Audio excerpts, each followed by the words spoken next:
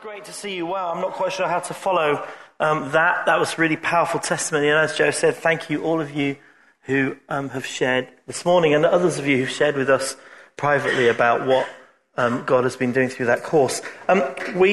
It's a bit of a special morning because in about 5-10 minutes, we're going to hear from each of the 3 Discipleship Year students. In our house, they get shortened to the disciples, but we can call them interns. I prefer Discipleship Year students. Anyway, Bex and Nikki and Amy have spent the whole year as part of the Winchester Vineyard Discipleship Year, and each of them is going to share with you what God has been showing them and some of their highlights. Before they do that, I'm just going to kind of introduce it for a few minutes by talking about a story in the Bible in Matthew chapter 25. If you've got a Bible, you might want to look it up, or you can find it on your phone. So I don't have any slides this morning, but because we're in a series about the parables that Jesus told. And so it's kind of, this is a parable of what was sometimes called the parable of the talents. And I just think it's a really good way to introduce what it is we're going to hear from each of these young ladies. So Matthew 25, 14 to 30, it's probably, if you've been around church a while, or if you grew up in church, it's probably a story you've heard already. But I'm going to read it, and I'm reading it from a different version that I normally use. I'm going to read it from the English Standard Version. It says, "For it will be like a man going on a journey who called his servants," this is Jesus talking, "and entrusted to them his property. To one he gave 5 talents, to another 2, and to another 1, each according to his ability. And then he went away. He who received the 5 talents went at once and traded with them and made 5 talents more. So also he who had the 2 talents made 2 talents more.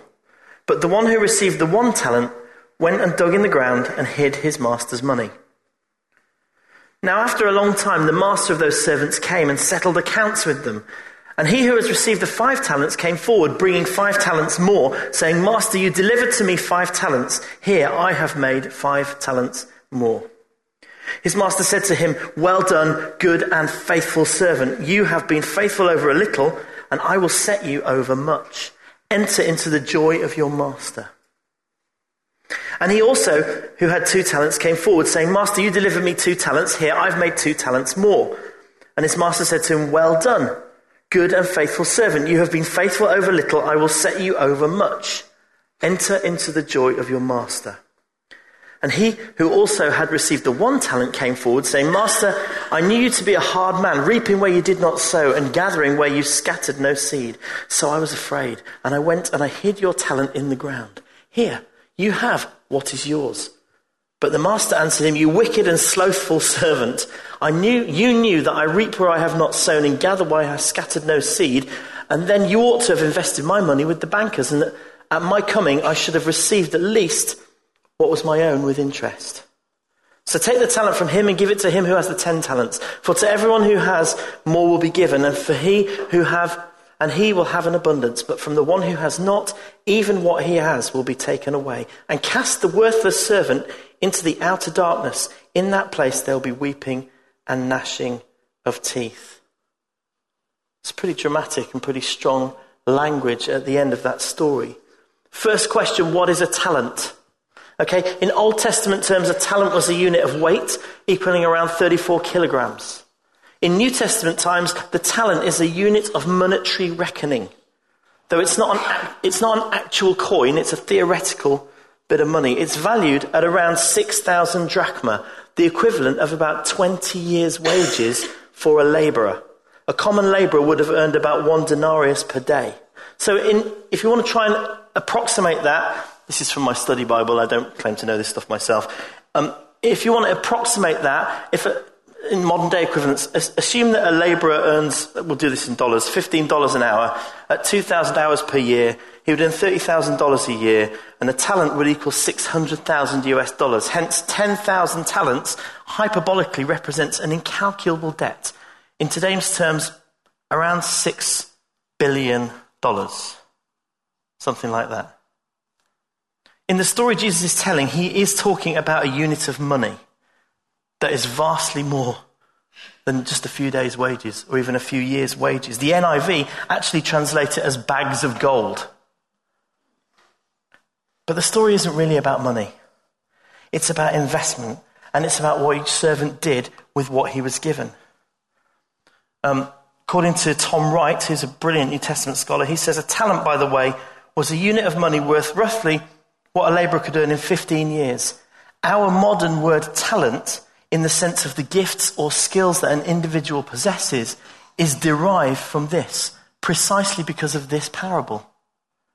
So when we talk about somebody having talent, or Britain's got talent, or what are you skilled at, or what are you gifted at, the word comes from this. It's what did you do with what you were invested, what was invested in you. According to another Bible teacher, R.T. Kendall, he says it like this. A talent is one's measure of responsibility in using a skill that God has already given by common grace. So it's not just about how much money you've got and what you did with it. It's about what were you given and what did you do with it. So I kind of like to think of it as the skills or the gifts or the resources, or all three. The skills, the gifts and resources that God has given us, and how it is that we choose to use and invest them. And so with that in mind, notice this in the story. The talents were not given equally. There's a little phrase where he says they were given according to ability. So the talents everybody was not given the same gift. But the first two servants received identical praise from the master, even though the amounts they had been given and therefore the investment that they were able to return was different. The master says to each of them, "Well done, good and faithful servant. You have been faithful over a little. I will set you over much. Enter into the joy of your master." To the guy who had 5 talents and doubled that, to the guy who had 2 talents and doubled that. The master's identical statements of praise to both servants showed that what was important was not the total amount earned, but the faithfulness in utilizing their gifts and potential. In other words, it's not what you've got that counts, it's what you do with what you've got that counts. It's not what you've got, it's what you do with what you've got. Be that emotionally, educationally, intellectually, financially, practically, spiritually. On the other hand, the third servant came in for a lot of criticism from the master, who basically calls him wicked and slothful. Formal banks didn't exist in those days, and therefore it was quite common practice to just bury your valuables. Okay? This guy was so afraid of losing money that he didn't want to invest it, or maybe he was just too lazy or too fearful. The master says, well, you could have at least given it to the bankers. I said there were no formal banks, but there were. He's referring to the money changers who would exchange currency at the temple and also seem to have loaned a little bit of money at interest. So he's saying if you'd have given it to them, I could have had it back with interest. And this guy seems to receive a whole heap of judgment. So what's this parable really about? If you remember last week I said that the key to interpreting parables is to understand the cultural reference points and to understand the audience. Some people interpret this as a parable where Jesus is trying to tell his disciples that he's going to be going away for a long time and that he's going to leave them with a bunch of work to do and that they should get on with it, and one day there's going to be judgment depending on whether they've done the job that he asked them to do or whether they haven't. I suppose that's an interpretation, but it doesn't really ring very true to me. Because as usual, I think with Jesus, there's a lot more going on at a deeper level. And again, Tom Wright, who's a brilliant New Testament scholar who helps us, we've looked at some of his stuff in the past, and he really helps us to understand the context, the Jewish context that Jesus was in and that this story, that this happened in and that it was written in. And it's helpful to understand the 2 preceding chapters of the story, because in Jesus' day, any story about masters and slaves would be understood as being about God and Israel. Okay? That's just one of those cultural things that we wouldn't know, but that they would know. So there's something going on that's in the bigger picture here. And in chapter 23, 2 chapters before this in Matthew, Jesus denounces and publicly criticizes all of the religious teachers, the scribes and the Pharisees. It's known as the woe chapter. Not woe, but woe. Woe to you. And he spends the whole chapter just basically slagging them off. Not quite, but just really going into them. The suggestion from Tom Wright is that these scribes and Pharisees and religious leaders that Jesus has just laid into are represented in this story by the wicked servant. That their talent that God had given them to invest was the law of Moses, a guide to live by, and the temple, a sign of God's presence among them. And with that, with wonderful promises from God about how he would not only bless Israel, but bless the whole world through Israel, this was the talent that Israel was given and that its leaders were given. And this is according to Tom Wright. Jesus is insinuating that they have taken all of that and buried it under the ground. Under additional and unnecessary religious, cultural practices, promoting the keeping of the letter of the law, promoting every last detail without any sight of the love and compassion and mercy of the heart of God. Tom Wright says this: they had turned the command to be the light of the world into an encouragement to keep the light for themselves. And then chapter 24 is all about Jesus threatening destruction of the temple of Jerusalem. This perhaps by way the master's punishment. And you do have to look at the judgment that's talked about in this story in the context of the rest of the bigger story of Jesus. Okay, because he's mercy and compassion. And later on, Jesus himself goes to the cross. We're going to celebrate it in communion at the end of this morning. And there is always mercy and there's always a way back with Jesus. But in the micro and the macro, this story, I think, is about God's kingdom, given at one time to Israel and now given to us as followers of Jesus. Just like when we talked about the sower last week, extraordinary growth occurs when God's word takes root in really good, fertile soil. I mean, crazy, extraordinary, 30-fold, 60-fold, 100-fold growth. Those who hear the call of Jesus and develop what Israel has already been given are like perhaps another parable that Jesus talked about, the mustard seed. It starts small and it grows and it grows. And that's the kingdom that Jesus was announcing. The advance of God's kingdom, it's starting to grow. And for all of us, there's an encouragement there that if you want to be part of God's kingdom, if you want to work with him to see exciting and adventurous things happen, to see transformation, then the gifts and the talents and the resources that we have, there's an encouragement and maybe a challenge to put them to work. And so just a few thoughts on this story. If you have been given a talent, the message here is to invest it wisely.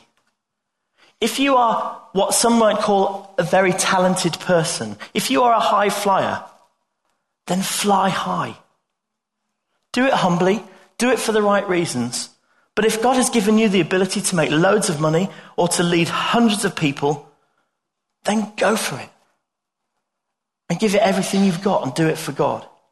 If you have the leadership skills to lead a massive team, to lead a company or an organization or something, go for it. If you have insane talents in some other way, use them. Remember what I said? It's not what you are given, it's what you do with what you've got. Which isn't quite the same as if you've got it, flaunt it. I don't think that's in the Bible. I just heard that somewhere in my mind. Just make sure that you do it humbly. Romans 12 says, do not think of yourself more highly than you ought. Luke 12:48 says, from the one who's been entrusted much, much more will be demanded. And don't be surprised then if you receive a double portion. Isaiah talks about a double portion. I mean, that's the blessing of God when you invest the stuff that he's given you. So it's important that all of us go and invest what we have, what we've been given, and not just use the excuse that perhaps I'm not quite as talented as that person over there, therefore I have nothing to give. Don't use that as an excuse to be fearful or lazy. This isn't about winning or losing. This is about choosing. Choosing how to invest what God has given you. This applies educationally. We've been telling our kids all the way through their school careers. We are not after massive results. We're just after you doing the best with what you've got. All parents are hopefully the same. It's about what practical skills you've got. My brother-in-law is not an educated man, but he has incredible skills. He's a mechanic and a builder, and he will help anybody who needs help. If they can't afford to pay him, never mind. He just invests in people and stuff. He invests the stuff he's given. Spiritually, if you have a leadership role, or you have the ability to help someone grow in their discipleship in faith. Financially, we all have different amounts, but how are we using them? There is a really great God principle here, which is, for those who've been faithful over a little, God will set them over much. What about your time? What about the time we have available? How are we choosing to use that? Our work time, our family time, our leisure time, and our spare time. What an incredible resource. There is a cultural temptation to just spend as much of the time as possible on ourselves. I need some me time. I just need some time for me. And, it is appropriate that we take time, as we talked about in our series on emotional health. But I want to introduce these three young ladies to you. Bex is going to come first. These are our Discipleship Year students who this year chose to invest a year of their lives, not the whole year, but 2 or 3 days each week out of this whole of the last year, to invest in our Discipleship Year program, to invest in their relationship with God, to invest in getting some experience in the church. And I don't have time to tell you about the whole program. You can look that up for yourselves. But each of them is just going to share for a few minutes on the highlights of their year, how God has met with them, how God has changed them. Why don't you welcome Bex, who's going to share first? Okay? Take your time. Thank you so much, Nigel. A few years ago, there was absolutely no way I would have had the confidence to stand up speaking in front of people. And as we were talking about fears earlier, that was certainly one of my fears. And it's a miracle, really, that God has just worked within me. So I just felt I'd share that before starting. So this year has been quite a journey of lots of different things. I've been at certain stages of life, and really hearing from God, that's something that I found quite easy at times, and then other times sometimes felt a bit further away from God. And before giving up work, I was in a really busy time, quite a stressful time. But during that time, I really did hear very clearly from God in many ways, in my everyday work, doing the washing, wherever I was. I could be in the streets, whatever. And I just really loved that time with God. And one very clear moment, I was in my car and I just felt God say, Bex, now is the time to give up work. And I'd had a battle with this for several years before. So I felt I wasn't particularly obedient to God. And when he speaks to us, we have a choice. We have a choice to respond to that. And I didn't, because I was too fearful. I was afraid of what might happen. So in the end, it's already gone. I had to take that big step of faith. And that was a big risk. At the time, my husband's job was basically going through a restructure, and he could have been made redundant at any point. So it's not the kind of normal risk that you would take. But we had that trust, both David and I, in God, that that was the right thing, because I'd heard so clearly what he was saying. And so we took that risk. If it's okay, could Nikki and Amy come up and do?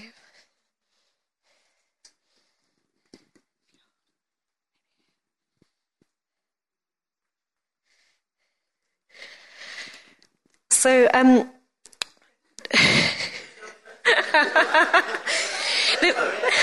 this is just a practical demonstration of perseverance on our journey in our walk with God. Now, throughout my life, I've kept coming across obstacle after obstacle and obstacle. and there's that tendency that you want to push through, you want to knock it down. And sometimes we can. We have to persevere and continue. And during this journey, I really felt God saying to me, Bex, there's another way. You just need to keep your eyes on me. So over here, just keep your eyes fixed. And he really said, Bex, sometimes these obstacles, they are there not to stop you, but they are there so that your faith can rise up. And it can rise up to another level, and you can see things more from his perspective. And those obstacles help you bring you back and keep you in line with the walk that he has for you. So thank you very much.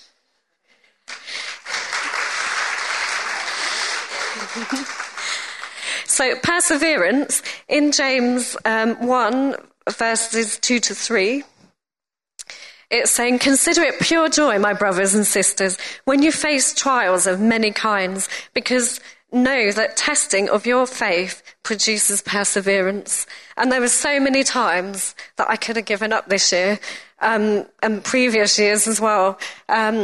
So this year has been a real strengthening of faith and in my walk with God. And so let us run with perseverance the race marked for us.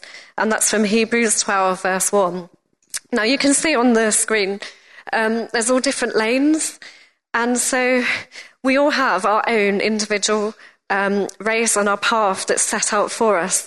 So we may see other people and go, oh, if only I could do that, or stray sometimes. But we all have our own strengths, our own talents and gifts that we have. And so just to encourage you, just keep going on the path that God has set for us all.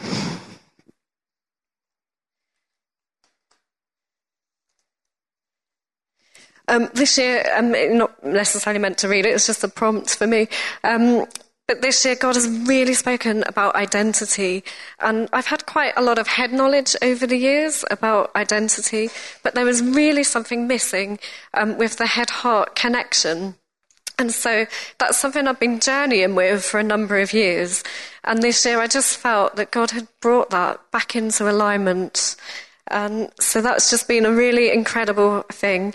And we were talking earlier about being a child of God and a daughter of the King and things like that. And there's just so many of those that we can just step out and just choose to believe.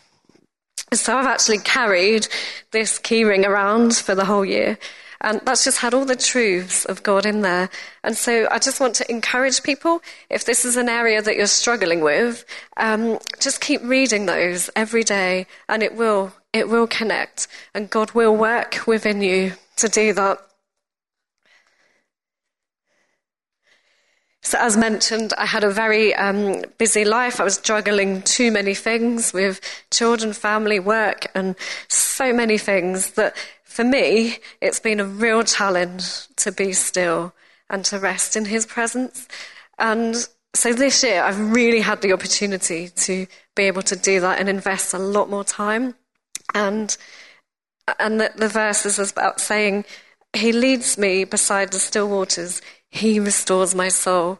And this year, it's been a year of really core, deep healing as well. And so that's just been amazing.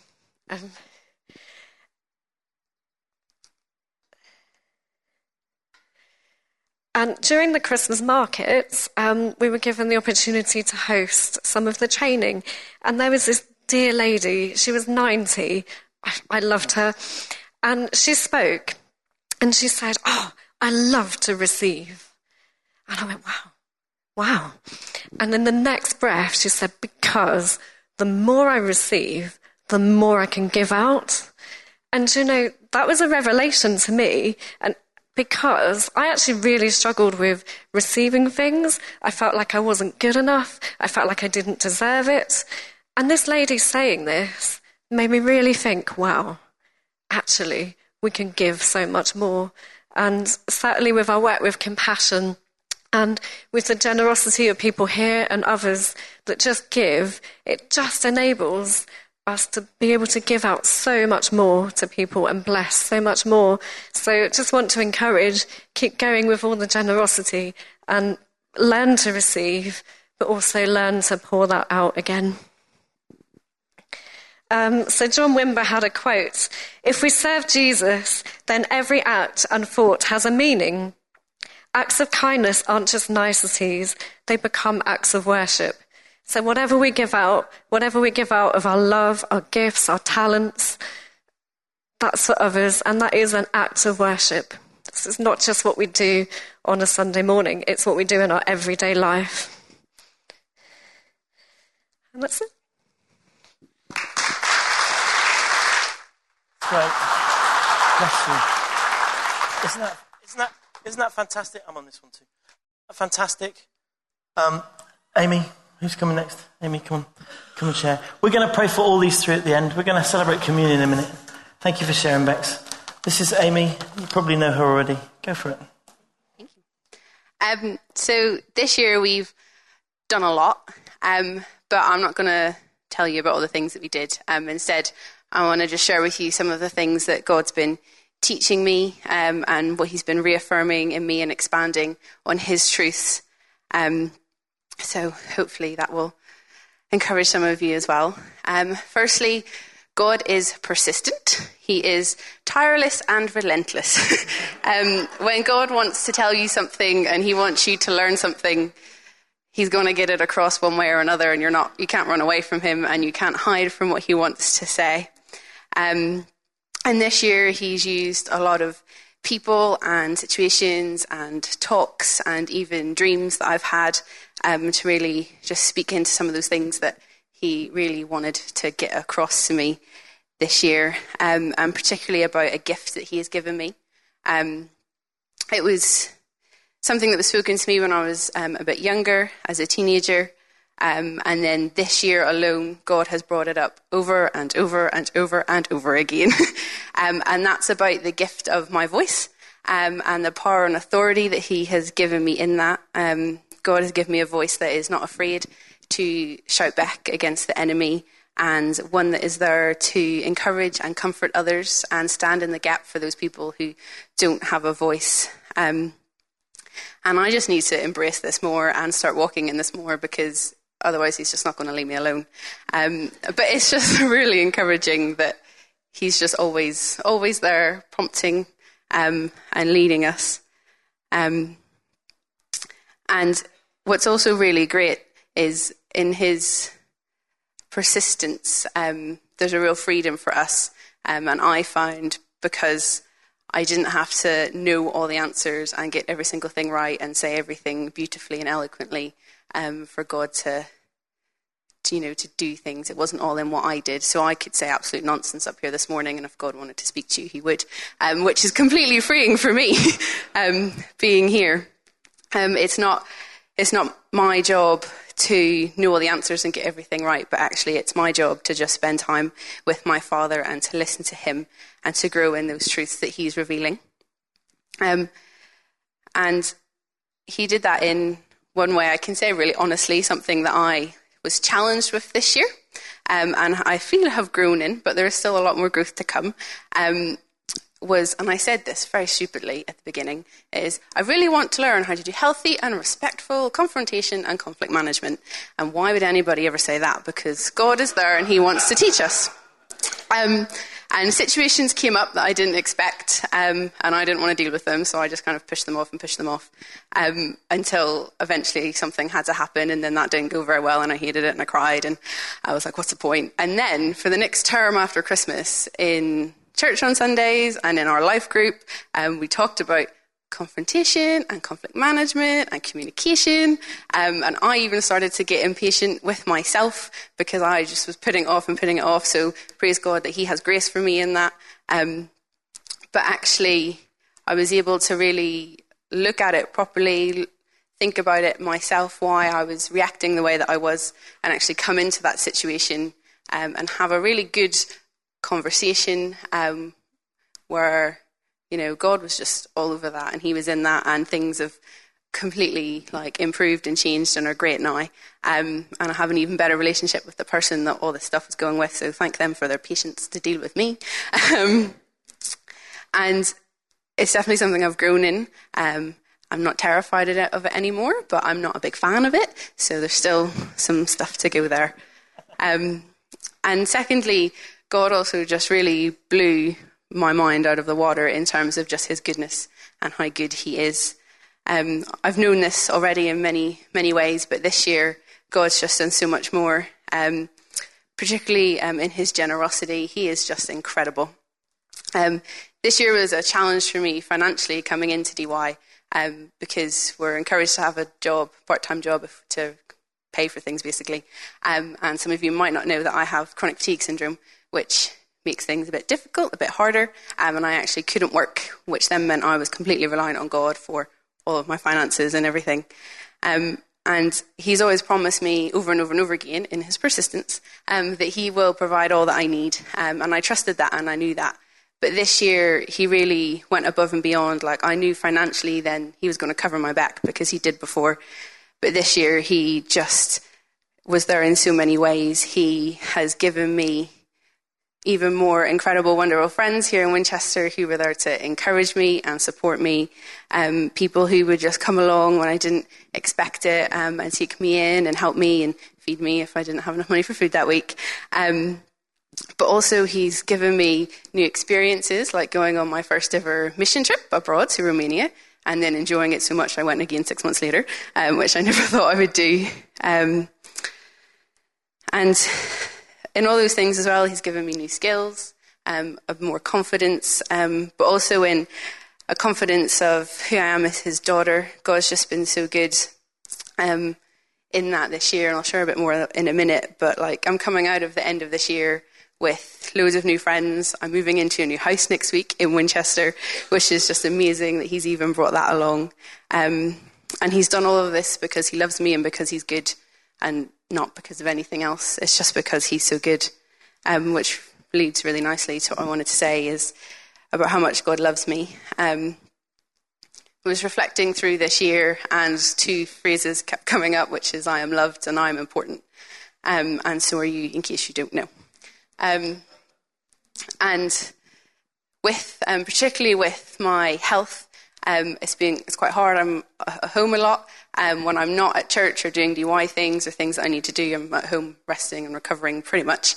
Sometimes that takes a morning. Sometimes it can take up to 3 days. Sometimes it takes even longer if I've been a bit crazy and done too much. But what's really hard in that is that I'm also like super extroverted.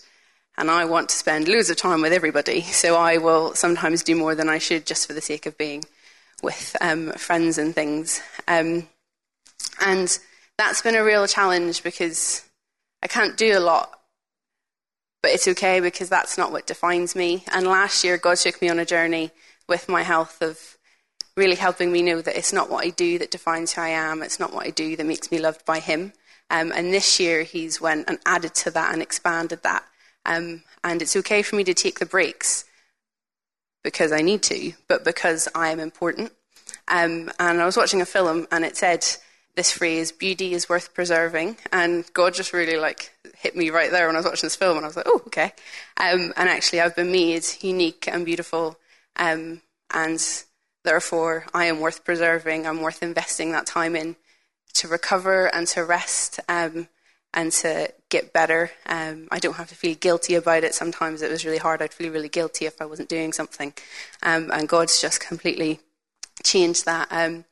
It's so important to invest in ourselves and make sure that we're okay, because we are gifts from God and we're no use to ourselves or him or anybody else if we're just completely like shattered, basically. So God's just really expanding that truth that I'm important because God made me, not because of a skill I have or a role I've been given. And I think that's a really great place to be in. And lastly, God's really affirmed the leadership in me this year. Despite my best intentions, I have let experiences and comments from other people and things make me feel bad sometimes about being a leader because I'm young or because I'm a woman, or because at the end of the day, I am only me. But actually, I've been so wrong to think like that, because actually God says, because you are young, I will use you to be an example in your generation. He says, because you are a woman, I will use you to lead and encourage the younger girls to believe in themselves. And because at the end of the day, you are just that, simply you and no one else, I will use you to lead and bring hope. And God has placed really wonderful role models and teachers around me to learn from this year. And as I continue to step out in that, I will always remember this year as a really crucial time for shaping and stretching me in this area. And just remembering those things. And just to sum everything up, basically, Discipleship Year has been incredible. We've just got to learn a lot of stuff while hanging out with some really great people who really love Jesus and want to see his name glorified. And in the process, I have found a place that I can call home until God tells me to leave. So you'll be seeing me around a lot more. Yeah, that's everything.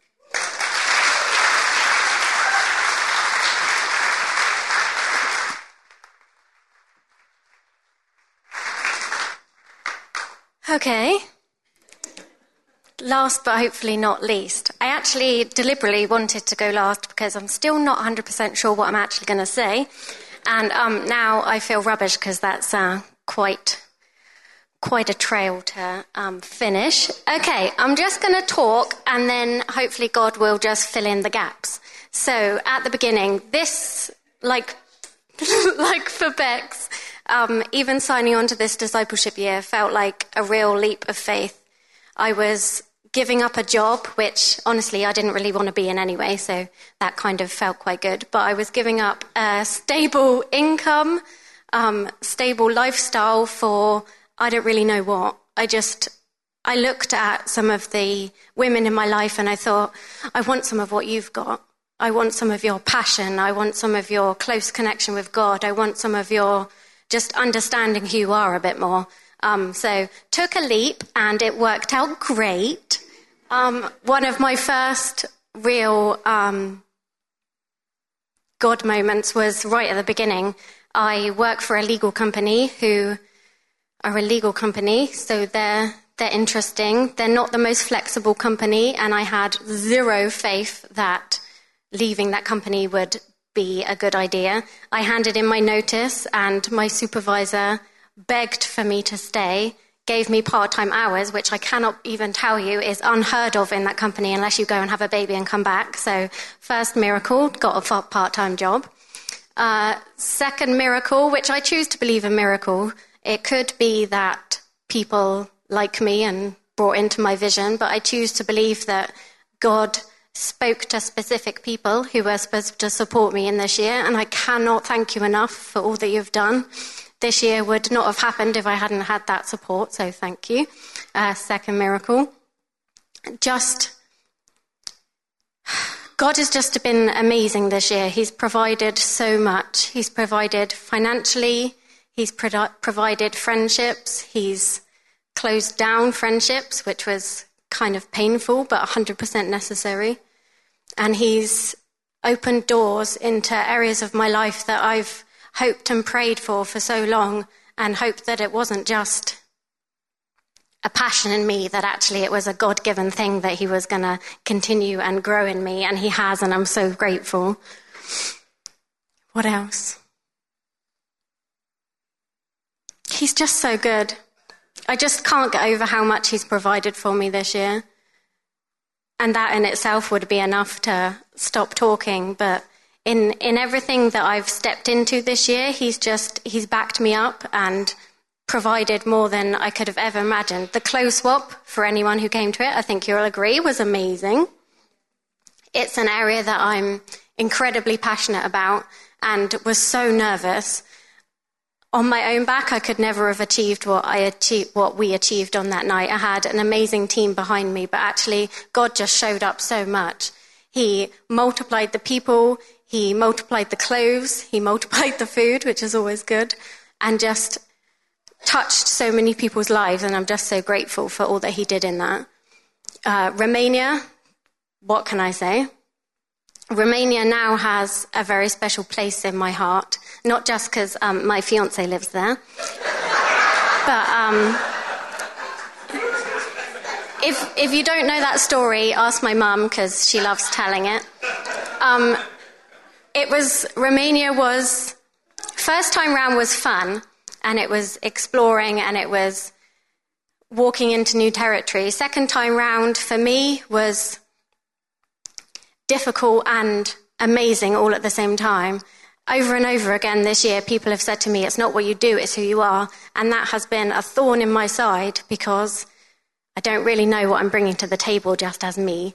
But Romania showed me a bit of that. I'm still learning and growing in that, but Romania showed me a lot of that. I just went as me. I wasn't really sure why God told me to go there, but I felt like he did, so I went and just saw incredible stuff. God broke down barriers, he softened hearts, he completely used us to love on his people, and that was amazing. But also in me, he reignited a spark that I think has always been there, but he definitely reignited that spark. My passion for people, my passion for the lost, my passion for the broken and the excluded just expanded in that trip, and I can never go back. And that was just incredible as well. So much has happened in this year that I can't even really sum it up in like 2 minutes. Cheese and wine. I love cheese and wine. Yeah. Another amazing event that God definitely created. It wasn't me. I have a lot of Christian friends. I have a lot of non-Christian friends. And for some bizarre reason, they ask me questions like, what do you think about, what are they called? Psychics, that's one. Obviously I'm not one, otherwise I would have known that. They asked me about psychics, and I opened my mouth and God just put words in my mouth, and I somehow managed to convince them to have a prophecy appointment instead of a psychic appointment, because then at least you're hearing from the goodies and not the baddies. And 2 of my non-Christian friends just got it. They were hook, line and sinkered, and that evening again, God showed up and he just went crazy. I can't even tell you. 6 amazing women turned up and truly blessed my friends. They went away feeling so loved and encouraged and completely overwhelmed. But my God showed up. He gave really specific words that situations I didn't even know about, and I've known these women like 10 years. He directly spoke into their life, gave them meaning, gave them purpose, and they went away completely changed. And actually, the conversations have just keep rolling, and I think they're both on an amazing journey, and I'm so lucky to be part of that, because I think it's going to be amazing. Okay, to sum up, this year's been incredible. So much has happened. I feel like I've been taken slightly out of the wild, put in a nest and just nurtured for a year, and I kind of don't want to leave now. But all eagles have to leave the nest, and I just have great faith and expectancy as to what's going to happen next, because if this is what happens in a year, I can't wait to see what he does in a lifetime. Well done.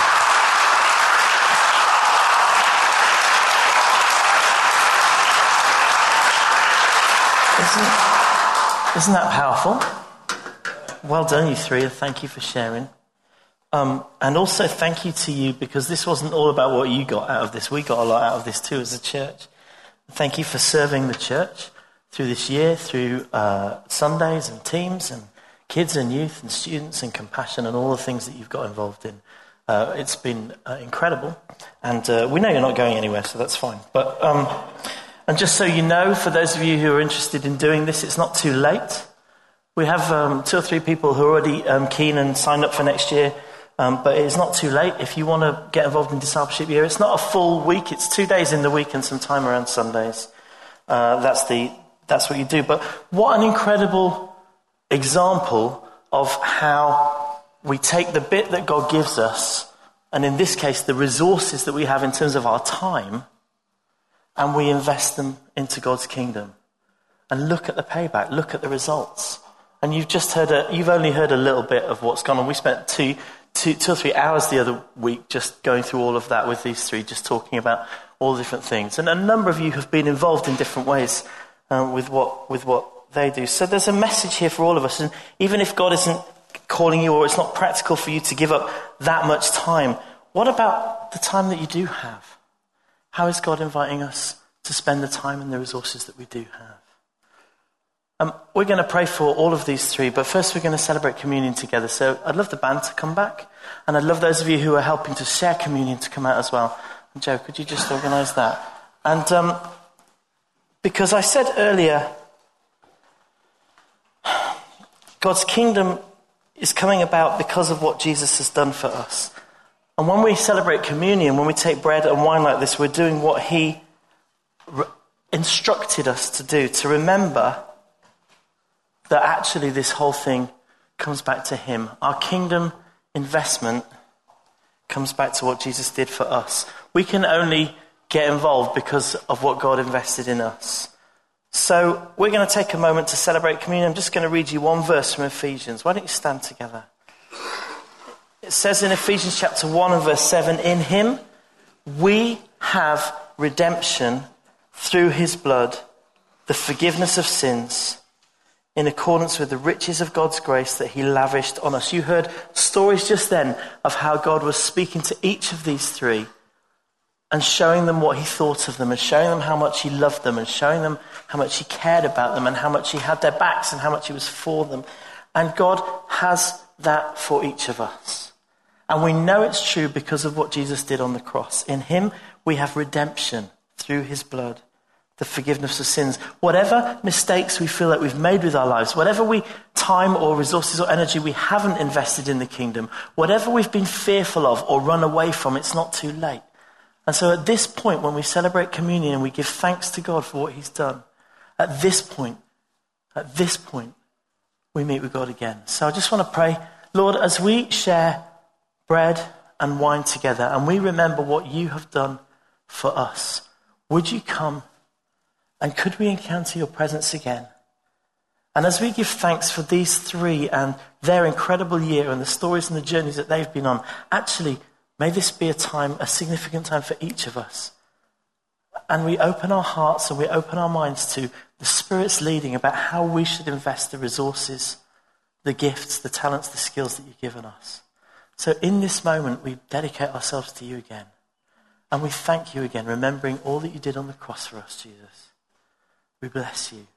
Come and make this bread and this wine like your body and blood to us, that we might remember what you've done and encounter your presence again and really, really just meet with you in this place. In Jesus' name.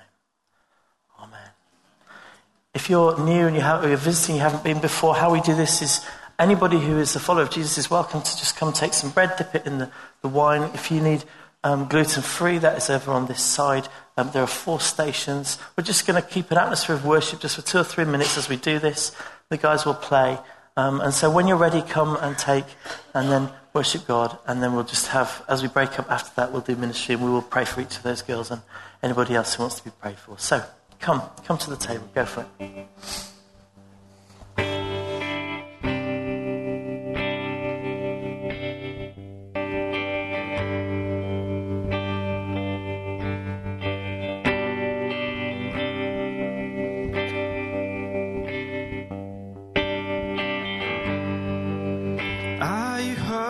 And broken within, overwhelmed by the weight of your sin, Jesus is calling. Have you come to the end of yourself? Do you thirst for a drink from the well? Jesus is calling.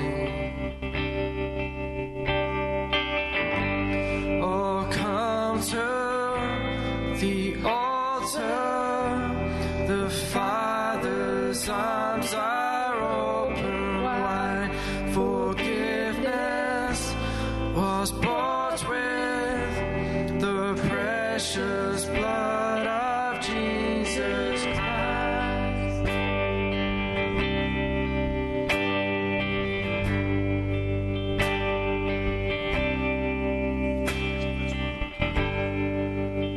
Are you hurting and broken within, overwhelmed by the weight of your sin? Jesus is calling.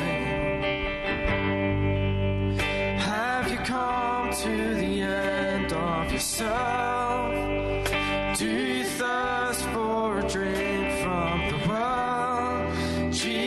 Jesus is calling. Oh, come to the altar. The Father's arms are open wide. Forgiveness was bought with the precious blood of Jesus Christ.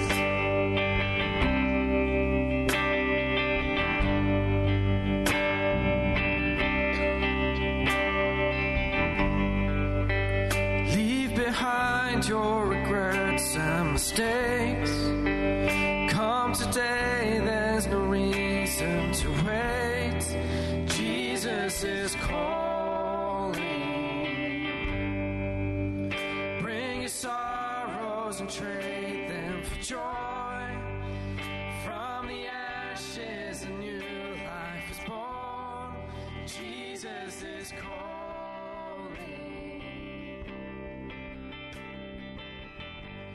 Oh, come to the altar.